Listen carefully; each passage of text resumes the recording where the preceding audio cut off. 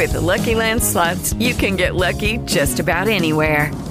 This is your captain speaking. We've got clear runway and the weather's fine, but we're just going to circle up here a while and get lucky. No, nothing like that. It's just these cash prizes add up quick. So I suggest you sit back, keep your tray table upright, and start getting lucky.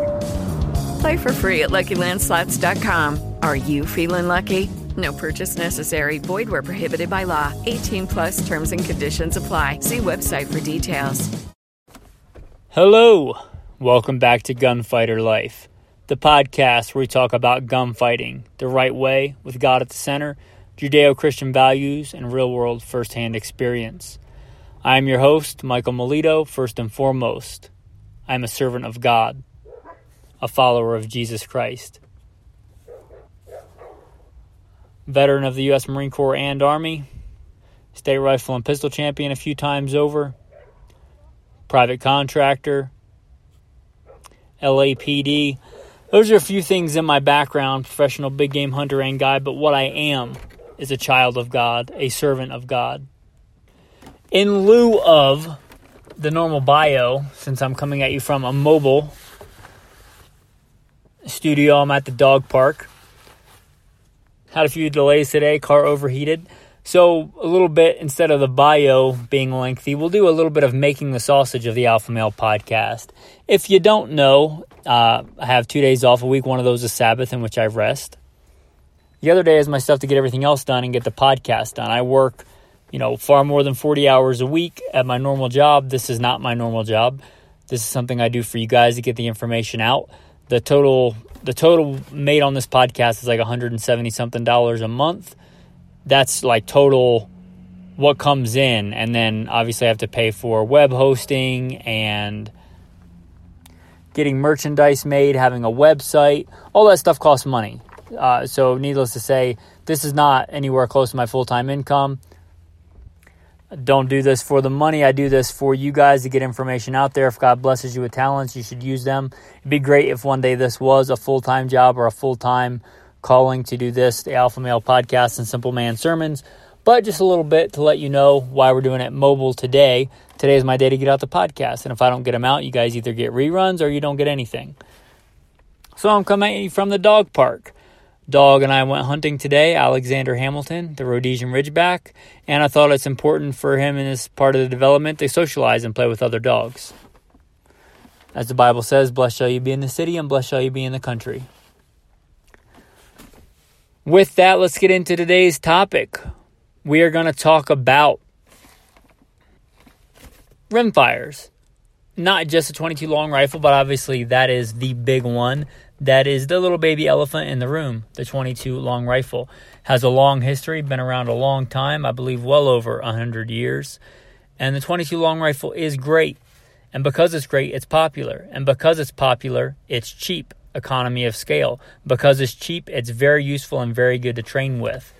So what is the .22 long rifle? We'll start there. What is it good at? Again, it's cheap. It's the cheapest way to train unless you're like working for an agency that gives you free 9mm or 45 ammo or 223 ammo. Unless you get that stuff for free, which I've been blessed to have those jobs in the past. But if you're training on your own, they're the cheapest way to train with an actual handgun is .22 long rifle. So whether it's, a handgun that's configured very similarly to your centerfire CCW or duty handgun, whether it's a bolt action, 22 or semi-automatic 22 configured like your duty gun, your training gun, or your hunting gun for that matter. Train how you're going to fight. Whether it's a .22 long rifle AR conversion or dedicated .22 AR, it's an easy way to train the skills. The fundamentals are the same. The trigger control, the sight alignment, sight picture, stance, grip. You can train all that with the .22. The draw, getting fast, accurate hits on target with your carry gun. You can do all that with the .22. The .22 is great for that. The .22 is also great for being able to get into the world of competition shooting cheaply and affordably. Steel Challenge has a .22 division. There's precision .22 events, precision rimfire events. Great way to get into the sport without spending as much money. You get into competition shooting, it's going to cost money. That's just the way that it is. But it will cost less than it probably would for a centerfire counterpart. The 22 is great for that. The 22 is great for mastering the fundamentals, which is probably what it's best for. The 22 is also great for a lot of other things. It is great for small game hunting. I cannot recall the amount of animals that I have put in the dirt with a 22. I literally couldn't even begin to guesstimate how many. But anything from jackrabbits to cottontails to gray squirrels to prairie dogs to all kinds of things. The 22 is great for small game, however you want to define that. The 22 long rifle is great for survival. It is a lot of people's go-to gun. Like if you had to, whatever, the crap has hit the fan, you have to grab one gun. A lot of people make the argument that it would be the 22 long rifle. I don't. That's not my first choice. And if you've listened long enough, you know what that choice is. But it is a lot of people's, which shows you, and it's a lot of people's that know quite a fair deal, that have experience. It would be their go-to. A 22 long rifle would be their go-to survival weapon. It wouldn't be mine. But a reason they choose it, and one of the things that's great about it, is you can carry a lot of ammo. You can very easily, in a pair of cargo pants, carry 1,000 rounds of ammo. You can't do that with a 223. You can't do that with a 12 gauge. You can't do that with really much of anything else. But you can do that with a 22 long rifle. You could literally throw 1,000 rounds of ammo in your cargo pockets and a Ruger 1022 takedown and head out in the hills. And you could do that even at today's prices for probably under $500. And still have money left over for a compass and a whistle and a cheap backpack and some salt and pepper.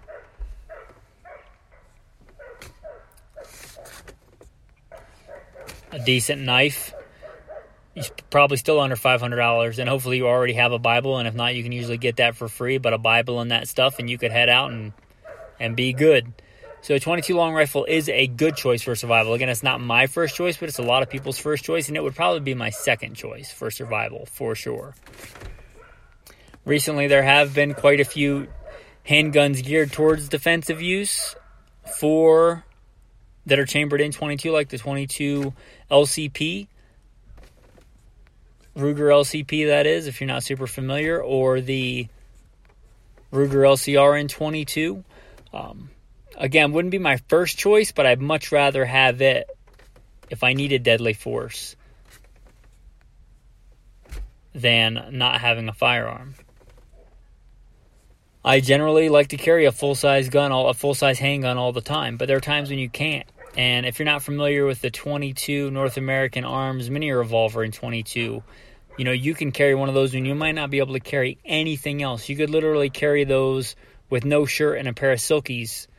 If you don't know what silkies are, you're really missing out. Look those up. Ranger panties. But look those up. Men's running shorts for the military. But you could literally carry an NAA mini revolver and 22 long rifle in those. So the 22 long rifle may give you the option to carry a handgun when you couldn't carry anything else feasibly. Again, not my first choice, but it is an option. Let's move up and then down. We'll go to the 22 Magnum. Now, the 22 Magnum, realize that you're stepping up in power. And you're not really stepping up in weight. And to me, that's the primary advantage. You get better power to weight ratio. You still probably could carry 1,000 rounds of 22 Magnum. It would take up more space. It wouldn't be ridiculously more heavy because you're getting more powder, which weighs very little, and a brass case, which weighs a little, but not nearly as much as a projectile. And generally, you're talking about similar projectile weights. From 36 to 40 grains is going to be your most common, and you're getting quite a big step up in velocity.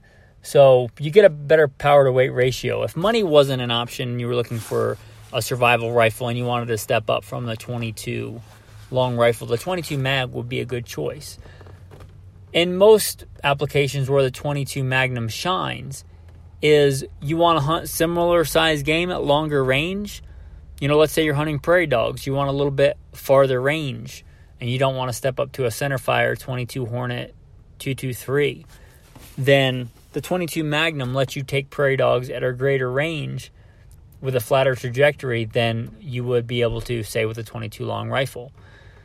So it gives you that. Maybe you want to be able to shoot jackrabbits. 22 long rifle will generally do it well, but 22 Magnum will do it as well at a greater distance. So you're buying yourself distance. Also, if you're stepping up to what I like to call medium small game or large small game, however you want to define that, but like a coyote, I would much rather have a 22 Magnum for coyote, for you that aren't American, I guess, or familiar with the term. But coyote, I'd much rather have a 22 Magnum. Even for things like possum or raccoon, and you can definitely hunt raccoon and possum with 22 long rifle, but 22 Mag I think is a better choice. And how many rounds are you really going to be shooting if you're going, running through the swamps with a lantern and some black and tan coon hounds for raccoons? How much ammo are you really shooting? So is the fact that it costs a few more cents a round really relevant? Probably not. So for that larger small game, I think a better option. There aren't as many options for defensive handguns or handguns tailored towards defense in the 22 Magnum, but there are a few, and there are some pretty cool ones. Again, the LCR, the revolver in 22 Mag, pretty cool. And the Keltec PMR 30, that's a 30-round magazine in 22 Magnum. And if you can get them to work right and be reliable, be a pretty cool hiking gun. If you mostly wanted to hike, have it maybe for defense, but mostly you wanted to, pop a couple rounds at jackrabbits or whatever was legal. Pretty cool option. The 22 Magnum. Its big downside, of course, is cost. The reason I don't have one anymore is it generally costs more to shoot that cartridge than it does to reload for 223. So if I'm going to step up, why wouldn't I just shoot a 223 versus a 22 Magnum? Caveat, that won't apply to you if you don't reload, and that won't apply to you if, like we're talking about, you're using it for survival and you want to carry a bunch of ammo. 223 does weigh considerably more than does 22 Magnum and takes up quite a bit more space, which is also important if you're carrying it on your back. But it is a great round and maybe underrated. It is quite a big step up from 22 long rifle. Now, both these have a neck down version. The 17 HMR, if you neck that down to 17 caliber, that's really kind of a niche. So what the 17 HMR is really good for, if the 22 long rifle, the 22 Magnum, is buying you range on similar size game, the 17 HMR is buying you even more range on perhaps smaller game. But if you wanted like super long range rimfire prairie dog hunting, which is a lot of fun, I might add, then the 17 HMR is great for that. That's kind of what it's tailor-made for. It has another niche application if you want to use super frangible ammo and save pelts, save the skins of animals. It generally will punch a very small hole in and explode inside and do a massive amount of damage for such a small caliber and not make an exit wound. That's the idea if you want to, sell a pelt. It does the least amount of damage, and it has quite a long range. So it has that niche. One that never really caught on, is still around, but if you neck the 22 long rifle down to a 17, I believe it's called the 17... I had to look it up because it is that unpopular, that uncommon. It's the Match 2, and it's basically a 22 long rifle neck down. It's super tiny, and obviously, again, would be useful if you wanted to do less damage on game, very small game. Now, just taking the 22 long rifle, there's something called the 22 long, which was kind of a weird interim. You don't see them too much. Some guns will fire multiple calibers, 22 shorts, longs, and long rifles. The only really advantage I can see to the 22 long is sometimes when ammo shortages go crazy, you can find 22 long when you can't find 22 long rifle. They'll a lot of times work in a bolt action or a lever action. So it gives you another option. That's really the only advantage I would ever use those instead of a 22 long rifle, is if that's all I could get. The next one to talk about is the 22 short. The 22 shorts are great. They're generally a 20-something grain bullet as opposed to a 30-something or 40-something grain bullet. Obviously less powerful if you want to do less damage. Which gets us into the next category. Some of those 22 shorts, you got to be careful. Those, they're still supersonic, which means they still can be a little bit loud. Now, 22 short CB caps or 22 CB caps or 22 Calibris are meant to be quiet. They're meant to be quiet without a suppressor, totally legally.